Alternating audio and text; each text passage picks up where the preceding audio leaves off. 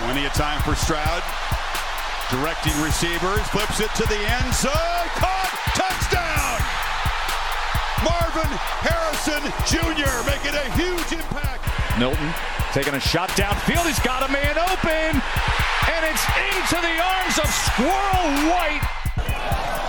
Nix, pump fake, takes off. Into the clear. Bo Nix. There he goes. He won't be caught. He's done it again. What's going on, everybody? Welcome to the first in a long time Burning the Red Shirt episode here.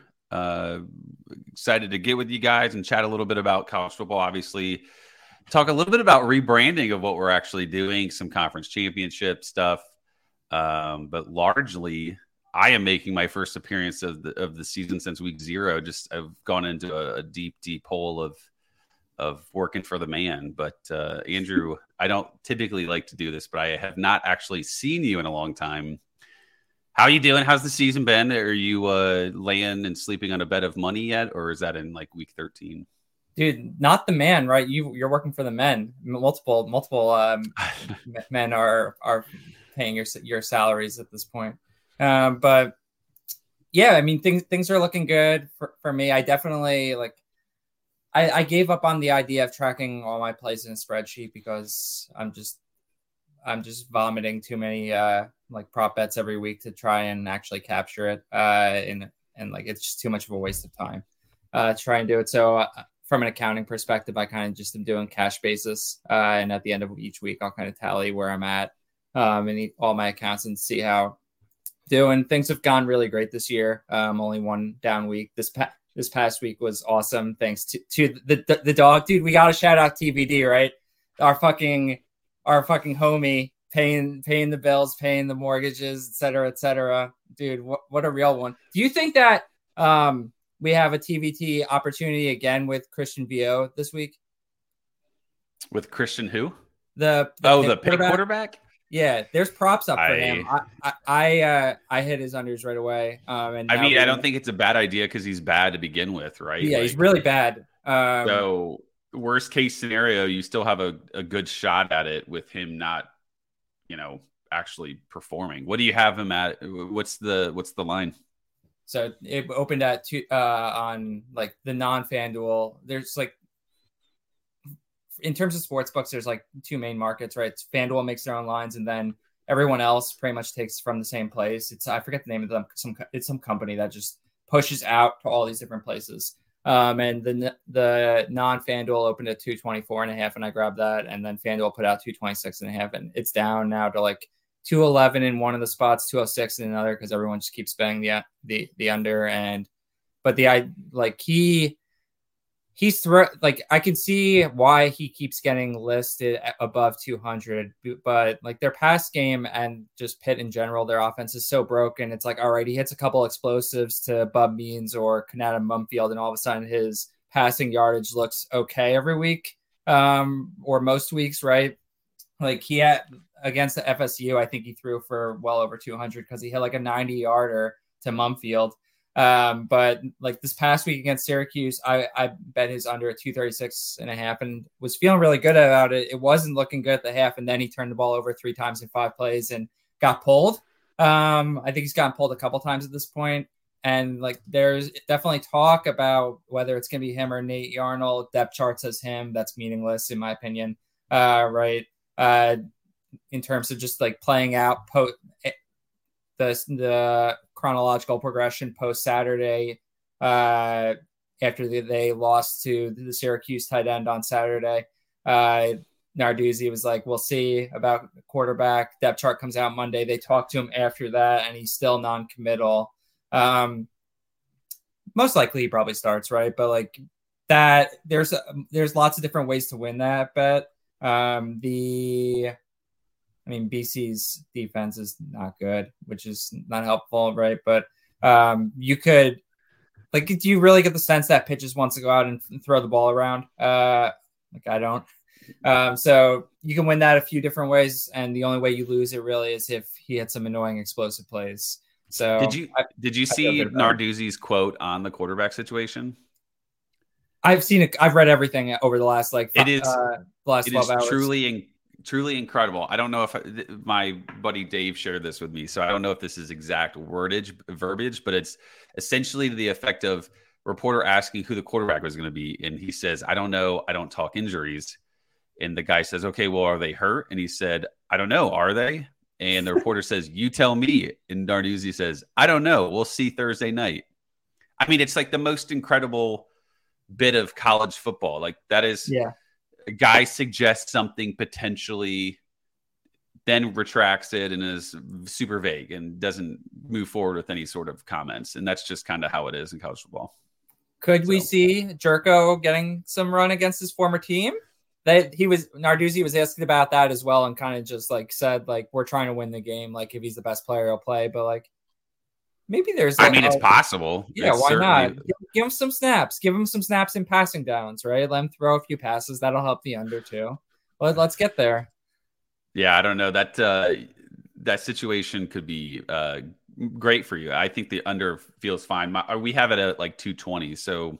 Yeah. That is when you originally got it, it was decent. It wasn't anything crazy, but you mentioned Syracuse, man. So every week, right, I'm doing projections. I go into the box score. And I went into this Syracuse. I don't watch every game, obviously. There's just too many, especially when it's like Syracuse. Who did they even play? BC or something? Or Pitt, maybe? Yeah, they did play Pitt. And I look in the box score and I'm like, holy shit, what am I looking at here? Which was just incredible. Do you think they do the Wildcat again?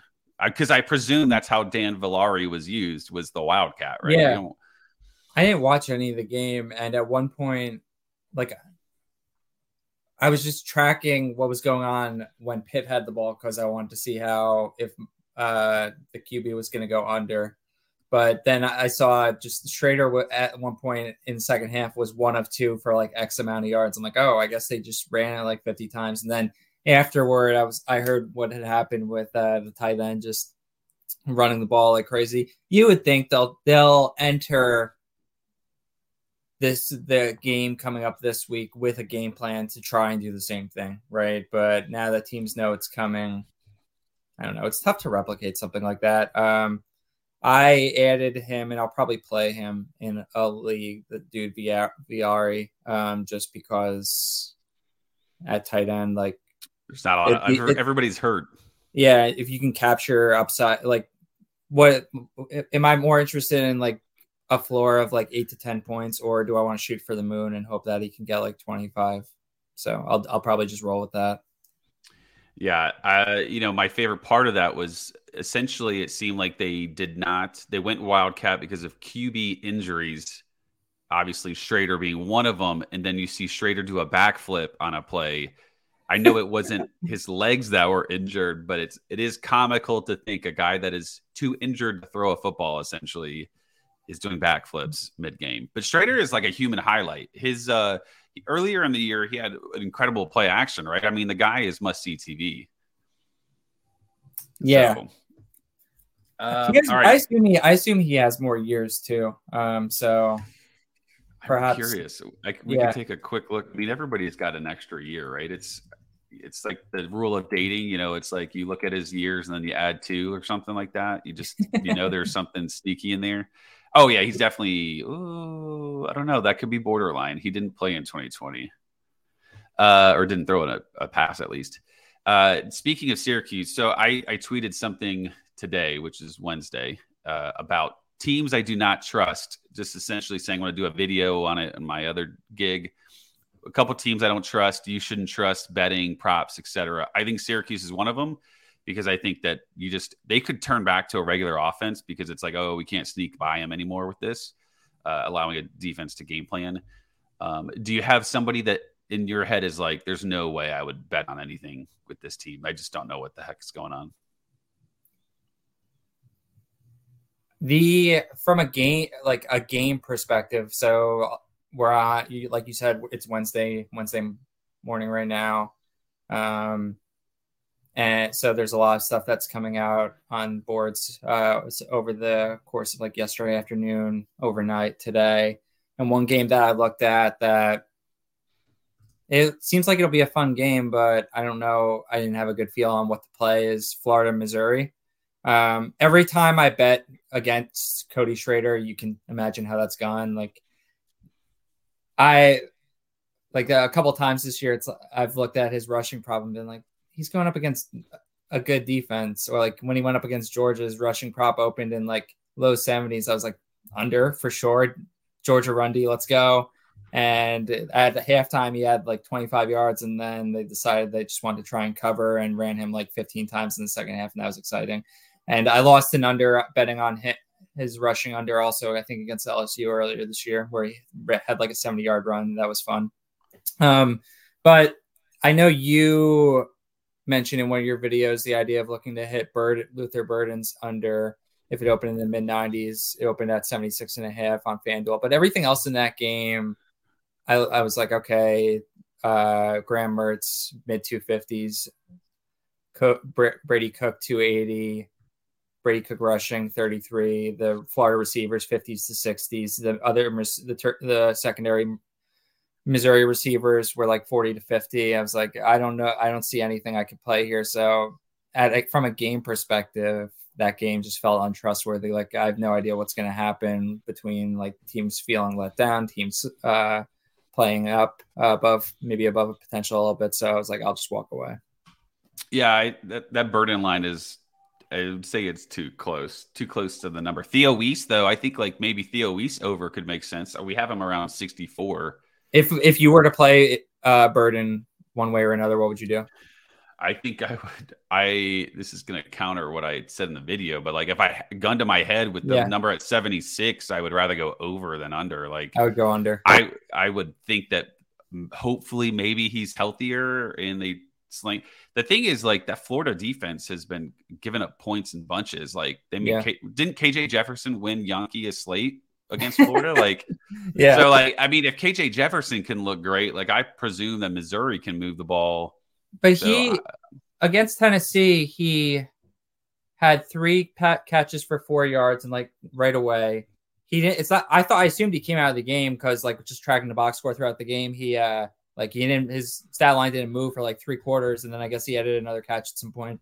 But looking at play by play, like he was running all the routes, right? So that doesn't necessarily. I don't know. I guess you can interpret that shit however you want, but like. What about that hints at a guy trending upward? You don't know.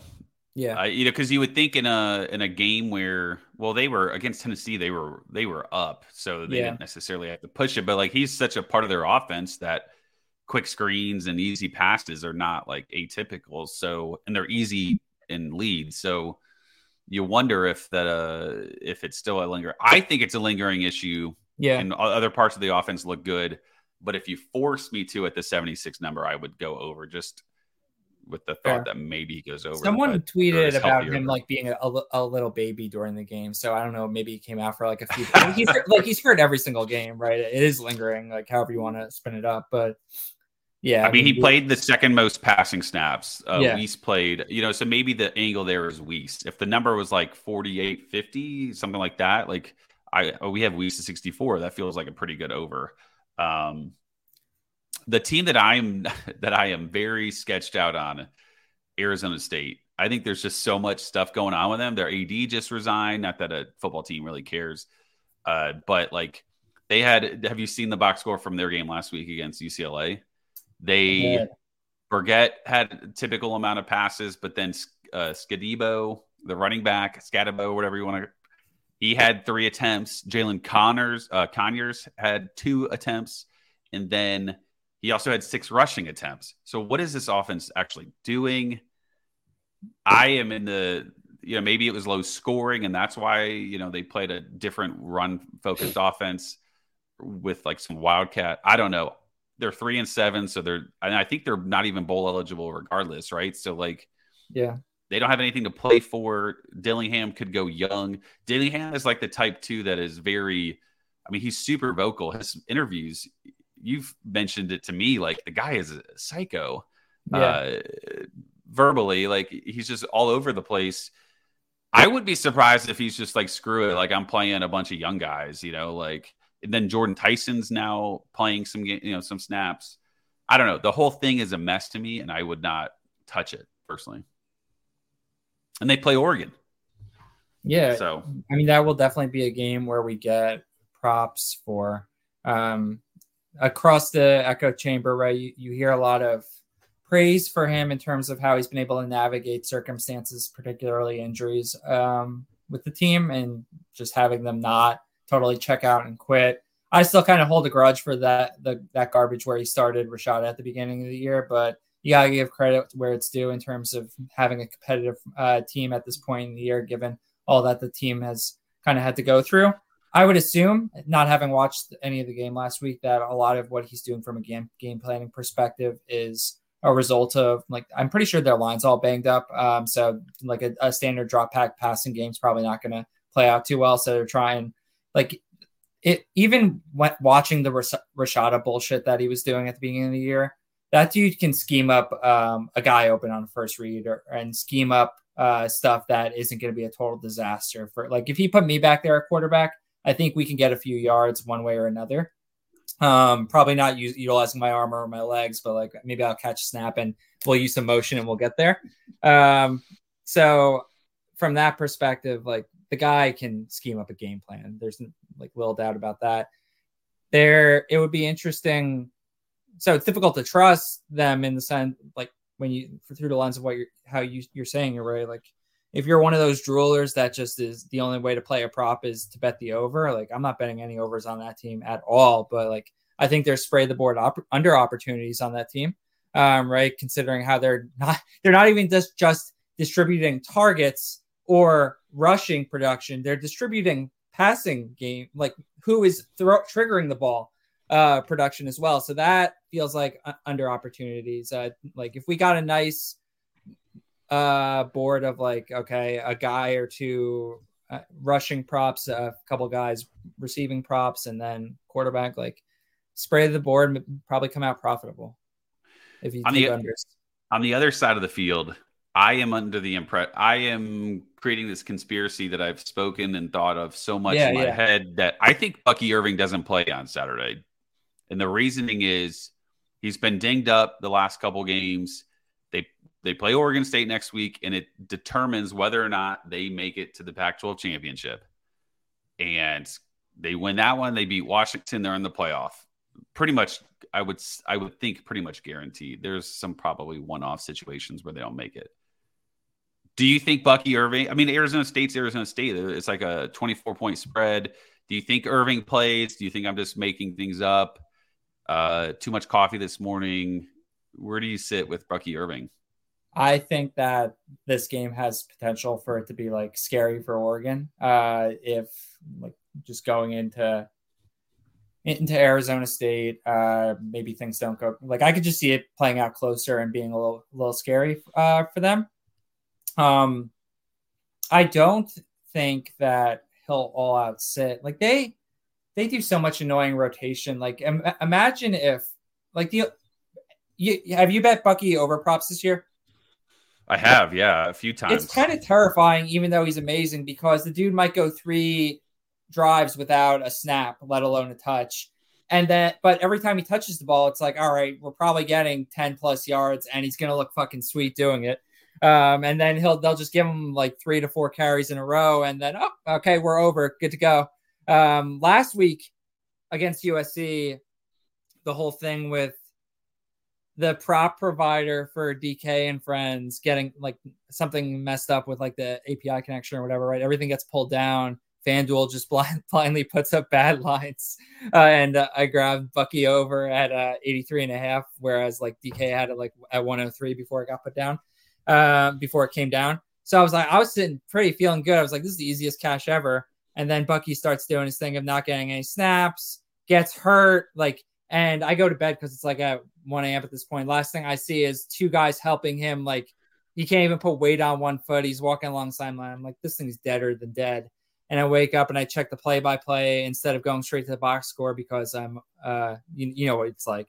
You want to kind of play it out like that. And I see, like, I couldn't remember exactly what time in the game I went to bed, because I was feeling pretty good. But I see like a 1 yard carry late in the third quarter. I'm like, I don't think I saw that carry. I think this dude came back in. And then I like keep going through the play-by-play and I see like bang, bang, bang, 4 carries and for like 40 yards right in a row. I'm like, all right, cash that shit. I guess they shot him up with the good stuff. So we were all set there and he ended up with like 100 and change, right? So that was nice. But I think he plays. I think possibly like, okay, if things play out very well for them, they go up 20 plus points. Maybe he sees even more of the Bucky type role and just kind of sees just a few series and then shuts it down. But I don't think they'll sit him. So I can see potentially it kind of being not a trap game, but like Arizona State, kind of like you had mentioned, like just kind of doing something different and weird to keep the game a little bit closer than they would probably like the first couple quarters. So you'd be more inclined to go like a Bucky under or a Jordan James over potentially. I don't think I would play anything with Bucky this week unless. Yeah. What if that number's 101? Yeah, that's what I was going to say. If it was like over 100, maybe I would play the under, like if forced to choose, but I would probably just put my phone down rather than play anything for him. If we got something like what we've gone the last couple of weeks with the Louisville running backs, where we get like Jawar Jordan at one line and then Granado at like a lower line. We got something like that with Jordan James and Bucky. I would probably play an over on James, but that would be my favorite way to play that. Okay. What I mentioned to you earlier in the week, Brock Bowers line that I thought was really interesting, and that I think that goes into just the overarching. We have to speak Georgia; it's literally in our contract. So Georgia plays Tennessee. The line is 10. I feel like that's a little bit too small or too low of a line. I think I'm not impressed by Tennessee at all. They're just kind of skating by with like a good run game and adequate enough defense. Controlling the football. Their usage of Joe Milton has been very weird. I don't know if it's like they're just being so conservative, it feels like. But I think this spread really lies on like Brock Bowers' health. If he's like full go, like to me, this 10 is way too small of a number. And I love his over, which has actually moved up since we spoke. It's 52.5 when I reached out to you about it, at least on Underdog. And then it's now 55.5. Were you a part of that moving line there to move it to 55? No, I've stopped playing, or the last couple of weeks at least. And I try to show resistance, and I'll probably try and show even more resistance now that we're getting into more meaningful games in terms of just trying to not play any props involving Georgia, because I was playing Carson Beck overs for a while and it was fine, but like it sucks. You're watching the game, you're rooting for your team. They score a rushing touchdown and you're pissed off. Like, it's not a good way to live life. I've done it too many times. Like, I didn't even enjoy the Natty win because I bet wrong on all the props. So trying to be better about that from a mental health perspective. Just want to root for my team and see us cash more dubs and more natties. But if like that, it does feel like a smash, right? Brock over 52.5, 55.5 feels good too. He played all the snaps last week, right? Most snaps of any Georgia receiver, tight end, whatever you want to say. He is definitely of that archetype where it's like, okay, big games, like they target their best players more, makes the most sense to play him in those games. It's a very imperfect strategy. I largely subscribe to it, especially if I'm kind of if I feel there's like a tipping point to it.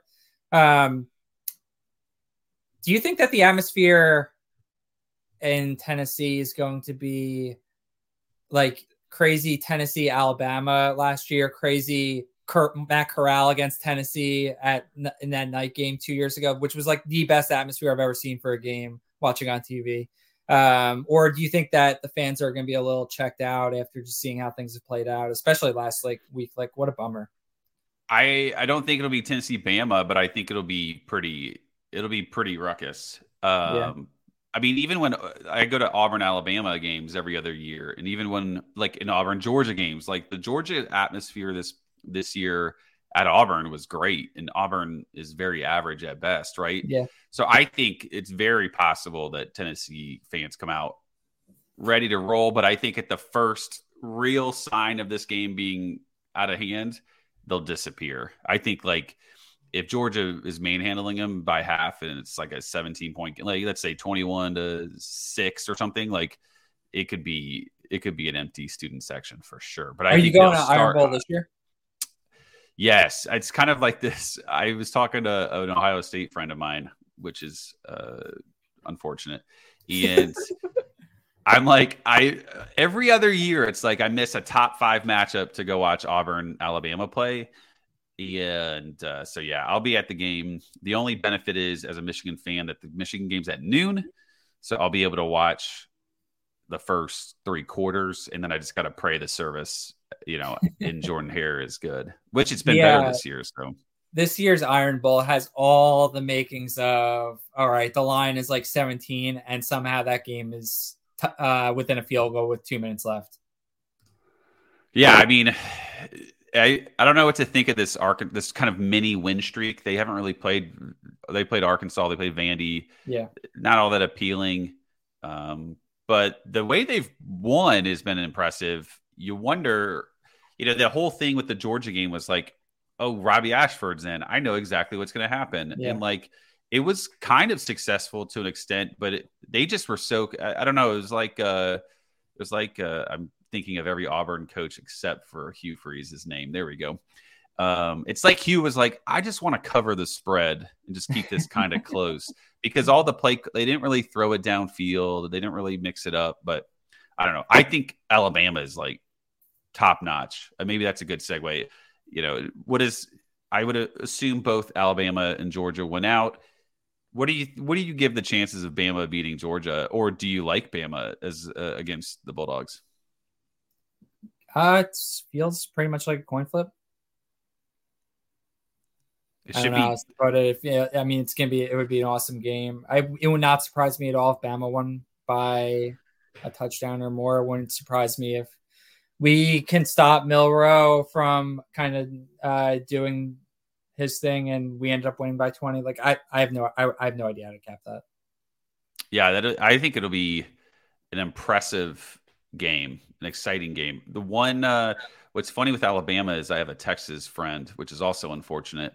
And he is like, well, we have the best win in the season. And I'm like, first of all, yes, now it looks like that. But do you remember how Alabama looked? Like they benched their quarterback and then brought him back. So it's crazy that if Georgia loses that game, we're not in the playoff.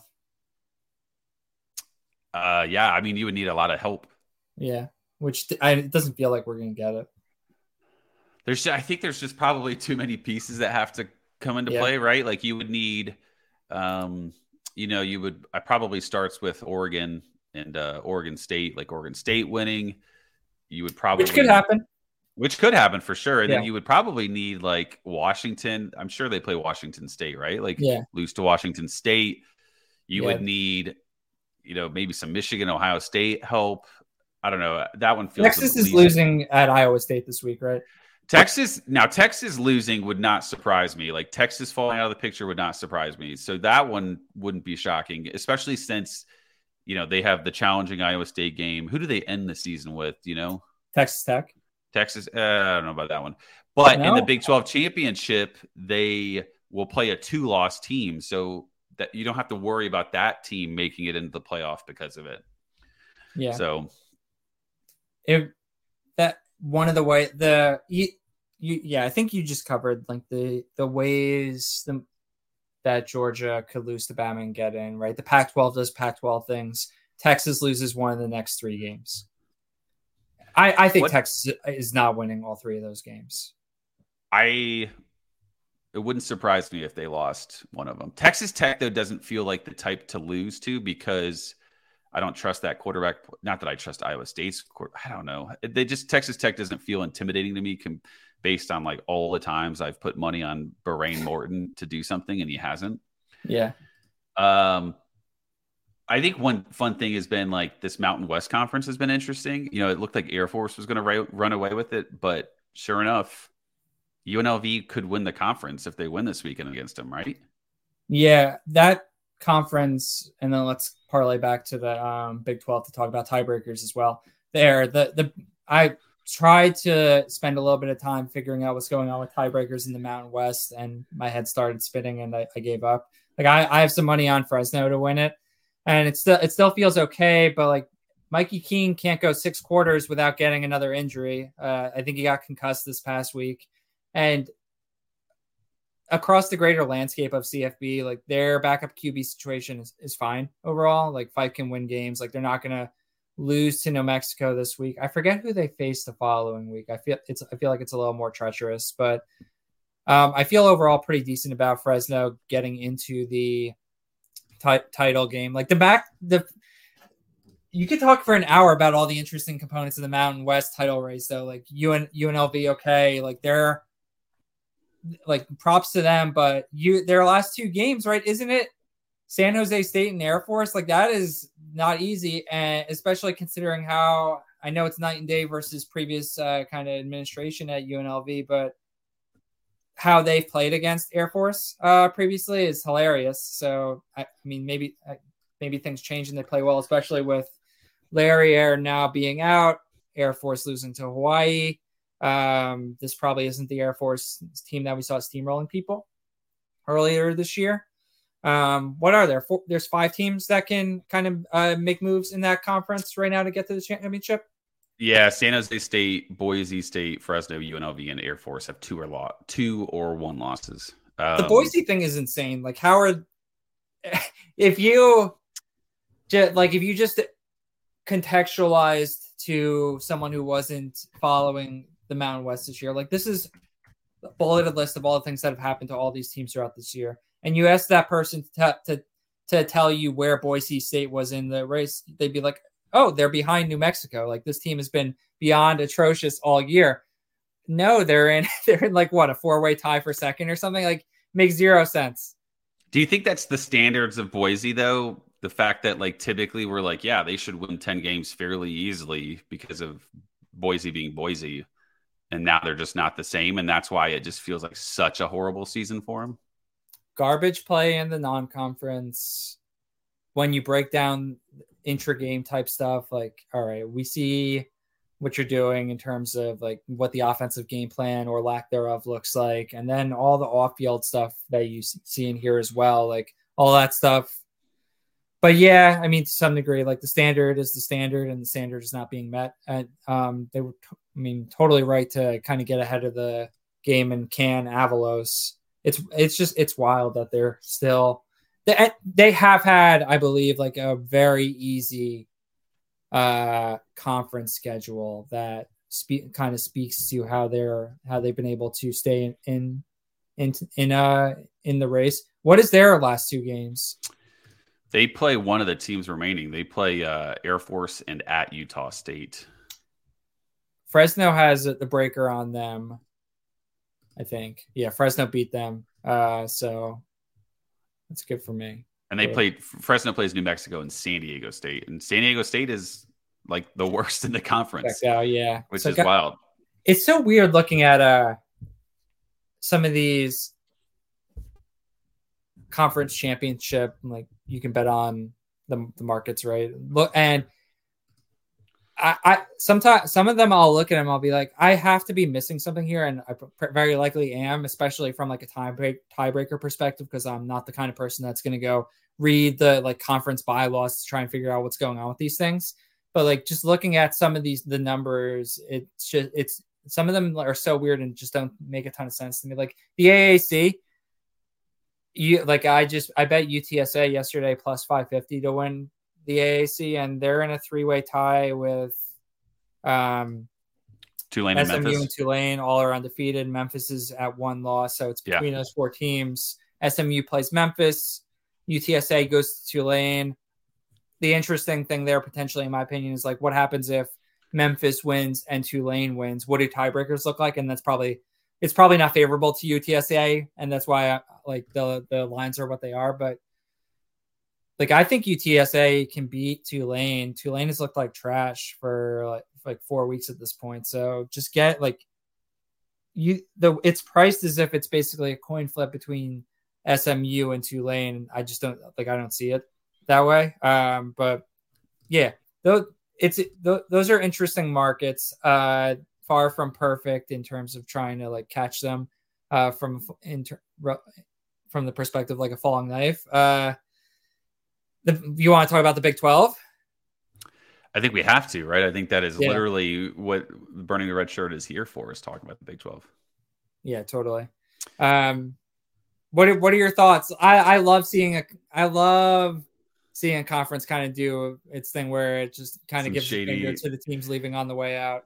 So I guess we should really quickly, because I'm positive all of our listeners know what's going on. Basically, the Big 12 has set up tiebreaker rules like everybody else in the offseason this past year. Everybody agreed upon the rules and what was put in place. Now, as people are starting to look at what the actual rules would mean with 4 different teams at 5-2, who would get in? Now people are starting to analyze it, and I think someone essentially called out, hey, like Oklahoma State could be tied with Kansas State and who was the other one? Oklahoma. They've beaten both of them, but they wouldn't get in the championship game to play Texas in this scenario. And so then I think the Big 12 caught on to it and was like, wait a second, we're going to change the rules and essentially say head-to-head is the first tiebreaker. And then I think the actual tiebreaker that is first for now is it's win percentage amongst common opponents. I think something like that. So let me update your verbiage slightly there. They didn't change the rules, Chris. They clarified the rules. And the my understanding is the exact clarification is, okay, it's those 3 teams tied. Oklahoma State beat both of them, but one of the other teams hasn't played the other 2. And the way the rule, you read that tiebreaker, and it basically says if all the teams tied have played each other, then head to head, if one team is triumphant over the other 2, then head to head is the determining factor here. Otherwise, go to the next tiebreaker. So because they haven't all played each other, head to head should not be the determining tiebreaker. But the Big 12 is well, let us clarify. That's not what this actually means. Since Oklahoma State's beaten both, they move on. If that situation were to play out, reality is it's not we're doing the thing right now where we're just talking for the sake of we need something to attach our outrage to. Right. It's not going to play out that way. Texas is going to lose to Iowa State this week. More teams are going to lose. You look at the next 2 weeks for all these teams involved, we've got more chaos ahead of us, I think. But it's funny just to see the Big 12 just trying to F the 2 schools that are on their way out the door. I mean, my thing is it's a battle between what is actually in place and agreed upon versus what should the right thing be? The right thing should be, if you beat both the teams you're tied with, you should be in. Yeah, but I can understand why anybody would say this is what we agreed on, and now you're going back on it. So yeah, it is a funny concept that I think Oklahoma benefits from this, right? And that is why the whole Oklahoma getting jobbed would be funny because they're leaving the Big 12. But I think Oklahoma would get the benefit here, right? No, Oklahoma or would State Kansas? Well, I'm saying if they kept the rules as is, pre-clarification. I so. Yeah, I think so. I have Oklahoma State and Kansas State Big 12 futures, and listen, I could see the rules changing in a way that gets both those teams to the title, right? That some more clarification can come into play here. You can dream. Mox thinks it's not going to happen because of Vegas. Too many people have put money on it.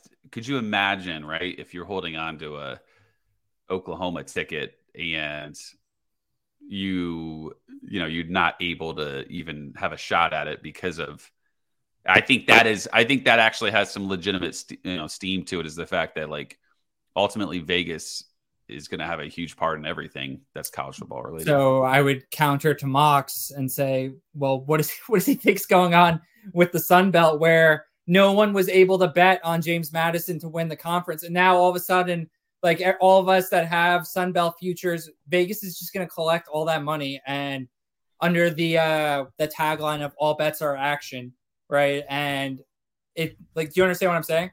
Yeah. So basically, you couldn't bet them to win the Sun Belt because they weren't eligible. Right. Now they're eligible to win the Sun Belt. Not officially yet, but they will be. But they will be. That's decided this week, I believe. Yeah. And now anybody that bet, period. Wow, what a scheme. Dude, an absolute con. I've only seen, I think it was the dude who just talks, who like tweets from Circle all the time. Like he was the only one who I've said like that's their stance. But he's also like, he had like admitted like he doesn't know what the Sun Belt is. He doesn't follow it. So I would think that like enough noise gets made, maybe that stance gets retracted. I would also think that is not going to be just an across the board stance. Like listen, if that's the price I have to pay for every now and then getting a TVD under, right, I'll pay it. But it's still annoying and at the same time, my Georgia Southern futures are looking most bleak at this point. Not totally dead, but maybe JMU wins and Vegas says we have to null this because of the situation. You get your money back. Maybe that's what you should be. Vegas is a very broad term. You think that it's kind of going to be like a book by book thing. Probably some pressure if one refunds go across to another one. I would think that like you'll probably see a decent amount of refunds across the board if something like that were to occur. Wild. What do you think JMU's chances would be in a New Year's Six bowl game if they're eligible? What if they're playing like Texas or Washington or Oregon or something like that? I don't know. They're so one-dimensional right now, which is great because I have McLeod in a league where I did not have great quarterbacks, and all they just throw every play right now because that dude Kalen Black's been hurt and Lawton doesn't seem very good. So they just throw all the time and they do so successfully. But one-dimensional G5 squad against a team with all of those 5 stars, all that talent and on-field production feels tough. And then like they're down their all-world best defensive player as well, right? Not that like I don't know what that actually means, but I wouldn't say they have a great chance. Motivation with bowls, right? And like what personnel actually looks like at the time of the bowl being played. Those are like, dude, I can't wait for bowl season. We're so close. Like turn over the leaf. We need the Bucks to start posting lines for starting running backs and backup running backs and then the starting running back opts out. Like let's start playing those games. Like we're still getting enough crazy shit happening in the season now where there's still things to take advantage of in prop markets, but overall things have gotten like much more efficient as seasons progress, as you would expect, as more data becomes available. Flip that leaf to bowl season and like let's start from square one and let's play it out a second time. Are you cashing your Iowa over bet check today? Thank you for asking. So that things could not have run any better on the Iowa front for me this year, given all the various factors, right? I mean, what do you mean they lost like they're Deacon Hill? I mean, if Cade McNamara was quarterback, we would have cashed this a month ago. They're 8-2, and so I have three season long bets on them: over 7.5, which cashed, over 8.5, and now I have shots against John Paddock, our dog. Like in our circles, it gets talked about a lot because like we understand how ridiculous it is that this dude is somehow throwing for 500 yards, but it's not getting the national attention that it should. Like, I think because people did. Like you watched him play at Ball State last year, right? It was pretty rough. It was pretty bad. It legitimately feels like he must have gone under some sort of new sports psychology treatment where it basically like when he came out the other side, it was just, listen, you're playing a video game.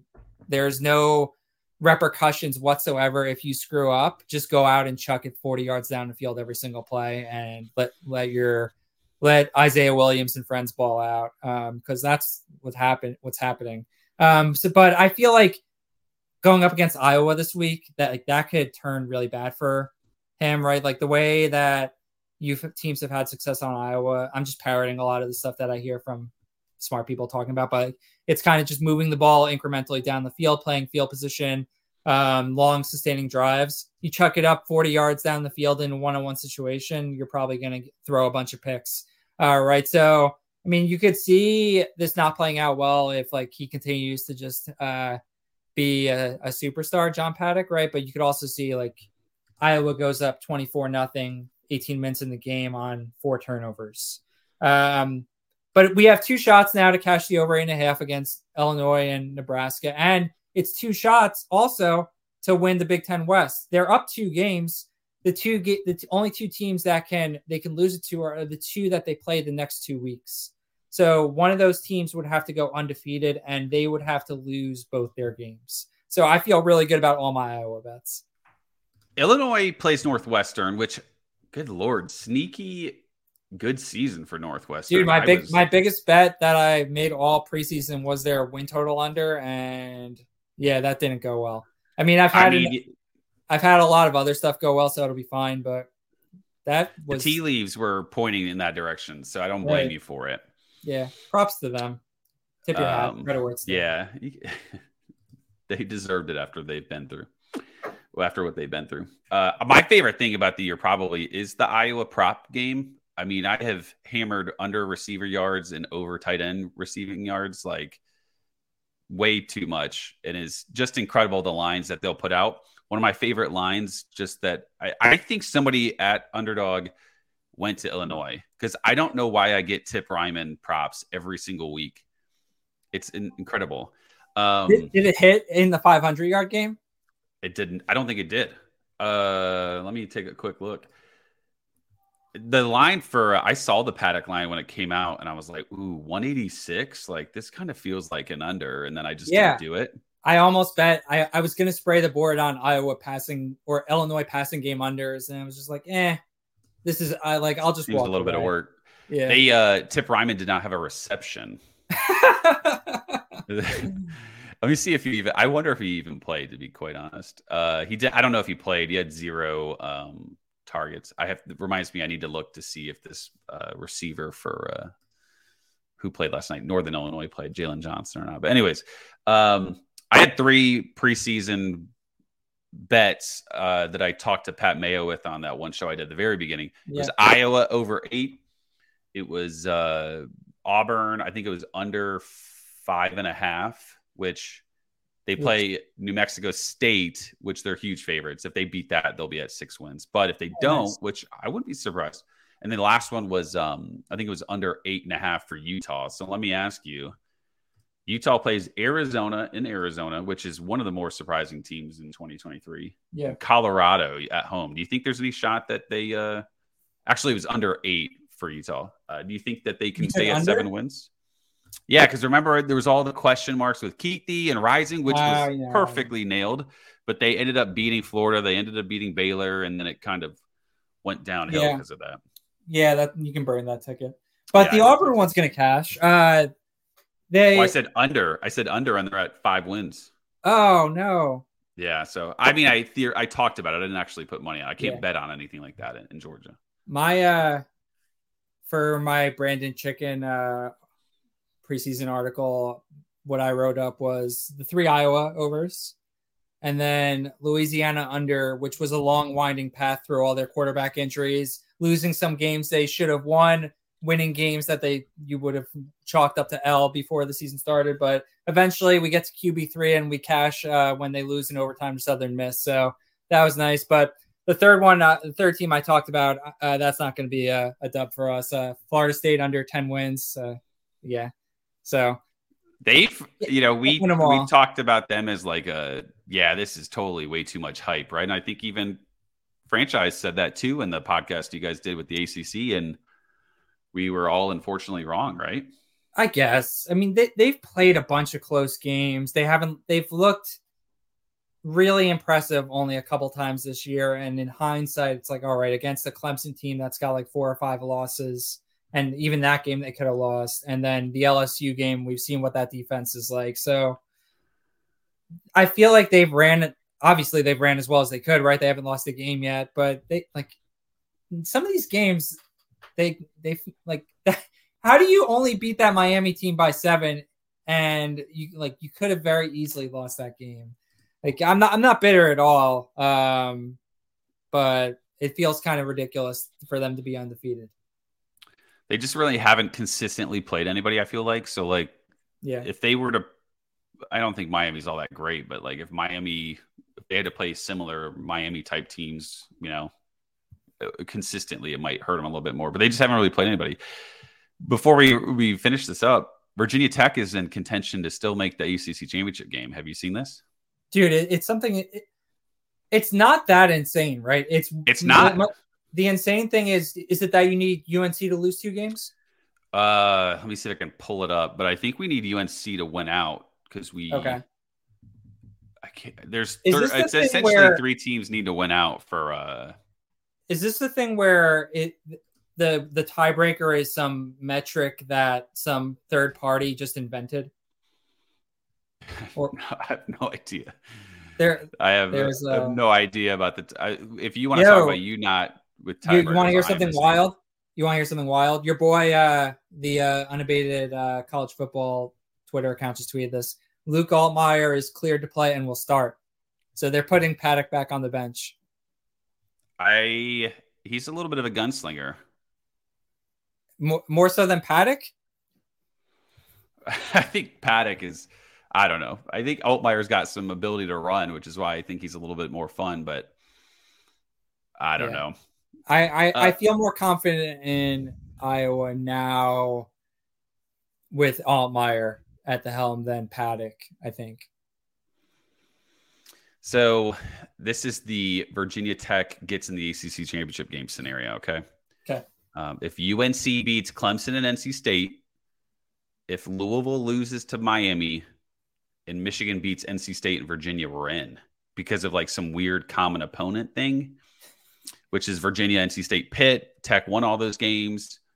And then it creates some other weird scenario. But I think there's actually maybe a second scenario that is a little bit steeper, so I won't mention it. But that doesn't feel that weird. Is Louisville actually good? Or like could Miami actually beat them?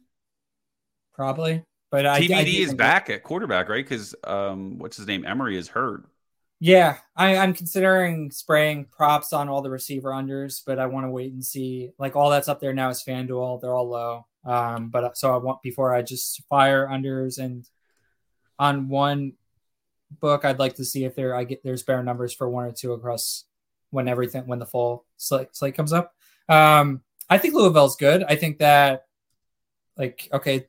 it's year 1 under Brom, right? He's doing an amazing job. The idea that they would just slaughter every single team, like that's not a standard that it makes sense to hold them to. But I think they're good. I think that they're not incredible.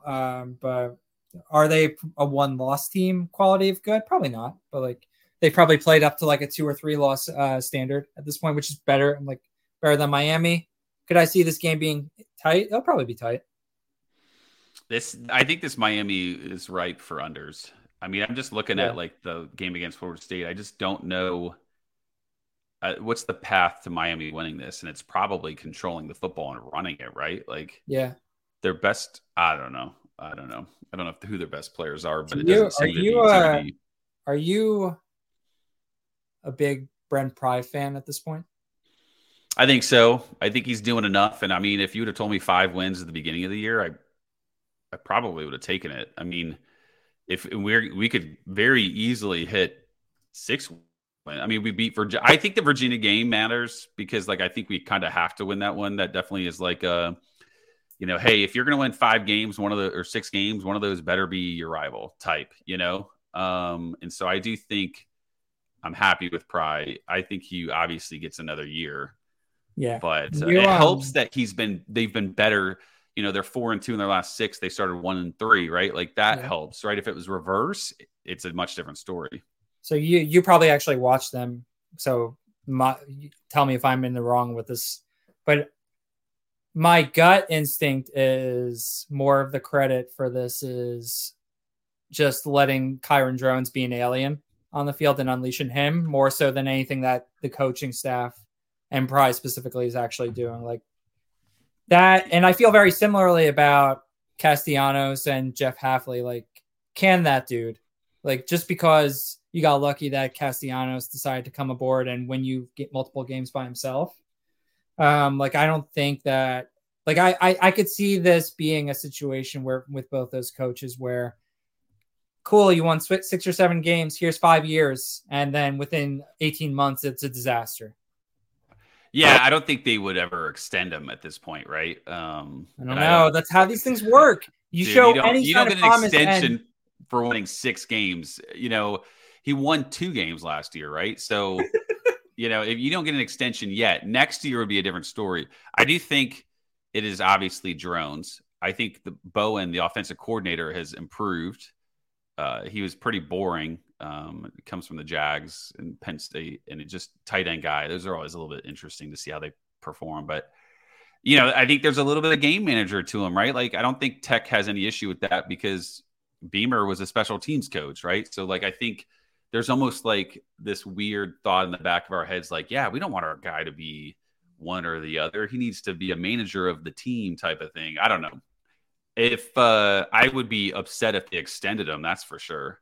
But I think there's no reason to put him on any sort of hot seat. Fast forward to what is now, I'm stealing your phrase, my yearly tax write-off, Champion Series, March 2023, first draft. What round do Castellanos and Drones go? That's a good question. I would say probably not as high as you'd think. I mean, think about where, you know, all the different good mobile quarterbacks were going this past offseason, like Daniels and Finn and even like O'Rourke, who has a better background than these guys. So I would probably say like a Donovan Smith and Hornsby before that. I'd say like 8th to 10th round is probably where they end up. I don't know if that's where they start, but I could see people being super aggressive on him. At the end of the day, this Tech offense isn't going to be super consistent. And I don't think, I mean, while it's helpful that Drones is super great on the ground, like the receiver core is just rough and doesn't give him any help. So I would say 8th to 10th round. What were you thinking? Castellanos, I think, gets grabbed in like the 5-6 range. Drones, I could see pushing down to like 13, 14, but so averaging out to kind of what you say. But yeah, that's kind of, and like, depending on how he finishes, like, let's say Castellanos blows up for like a 4 TD bowl game against some G5 team. Like, I could see him going top 3 rounds. It's all about the bowl game too, right? That lasting impression, the final impression, right? That will certainly have an impact on where these guys go. But I mean, Allie Jennings is, I think, theoretically going to be coming back for Tech, which is which is like one of those weird positives, I guess. You wish you would have had him this year, but anyways, do you want to talk rebrand of burning the red shirt? We haven't talked to Zach about this. Yeah, I don't know if Zach knows, but I guess he'll find out. I think ultimately the idea here is that life has gotten in the way. Shame on kids and jobs and stuff. We want to be considered the premier off-season college football podcast. We will provide as much value and fun as we can during the season. But I think once bowl season hits, that's when our season begins at Burning the Red. I think bowl season, I should have no issue finding time. Same with Andrew and Zach. And then we can really get it running until, again, you know, mid to late August. And then I think this also, like, this isn't any sort of cop out, but this is like how I'll be playing fantasy next year too, is I'm having a kid in winter. I don't think I'll be able to do daily fantasy as much. The return isn't as great as it used to be. And ultimately, like, I'm not going to put my kid in a situation like that where I'm ignoring her, even though she'll be less than 1 year old. So I'll be doing more props, and hence why I've naturally leaned on more props in conversation today. So I think ultimately the season's tough. We have too many things going on. We're around, but the off season is where we're going to try to shine the most. Did I say that well enough? Yeah, very eloquently. I'm. That's kind of how I've skewed my in-season play as well. DFS versus props. I still like when it comes to props, because so much of the value comes relative to hitting openers that could pop at any moment, right? I still find myself kind of not being as present as I should be in terms of just having my face in my phone while I'm like on what should be more kind of family centric time. It's something I'm trying to improve on, but it's tough because I'm an addict, right?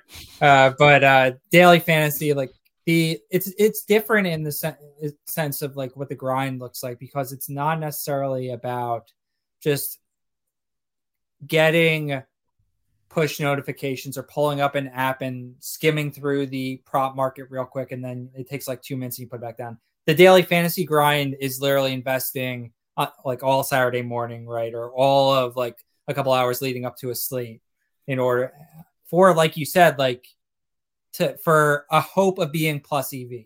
It's like a totally different game, and especially like when you factor in like the person that you want to be outside of, like from a family perspective, like it just doesn't make as much sense. Like when I play daily fantasy at this point, I do more weeknight stuff because like, okay, less games, I can jam lineups in. Like I know most of the information or can get my hands on it in the few minutes, like the 15 minutes leading up to the game. I can jam some lineups in fine. I don't play much on Saturdays, except like if I can mess around with a night slate and feel like I'm not totally dead, I'll do it. But okay, getting back to the actual point, just in terms of burning the red shirt, right? Like there's so many other awesome podcasts and just people that are putting out content that is structured in nature and is going to offer actual value for people that want to seek it out intra-season. Not necessarily like not even through the lens of looking to compete or not compete with that. More so is like, okay, the way that we want to kind of do our thing and the content that we want to create, it's just like it dovetails more perfectly with what is fun to talk about and what makes sense to talk about in the off season. So it's our natural home for a media forum, and that coupled with what kind of our time allocation looks like once the season kicks off, all just makes a ton of sense. Yep. Well, it's been fun to get back to it. I told Andrew, hey, 30 to 45 minutes, and here we are over an hour. That's just how much I've enjoyed this and how long a couple of Andrew's monologues have been. But I hope you guys enjoyed it. We will be back for bowl season at the very least. There's some good time off there, and I think bowl season is like right up our alley as well. Let's go. You carve out the time for stuff that's really fun for you. So I think the bowl season's right there. But hope you guys enjoyed it. We'll talk to you guys soon, hopefully, and enjoy the games this weekend.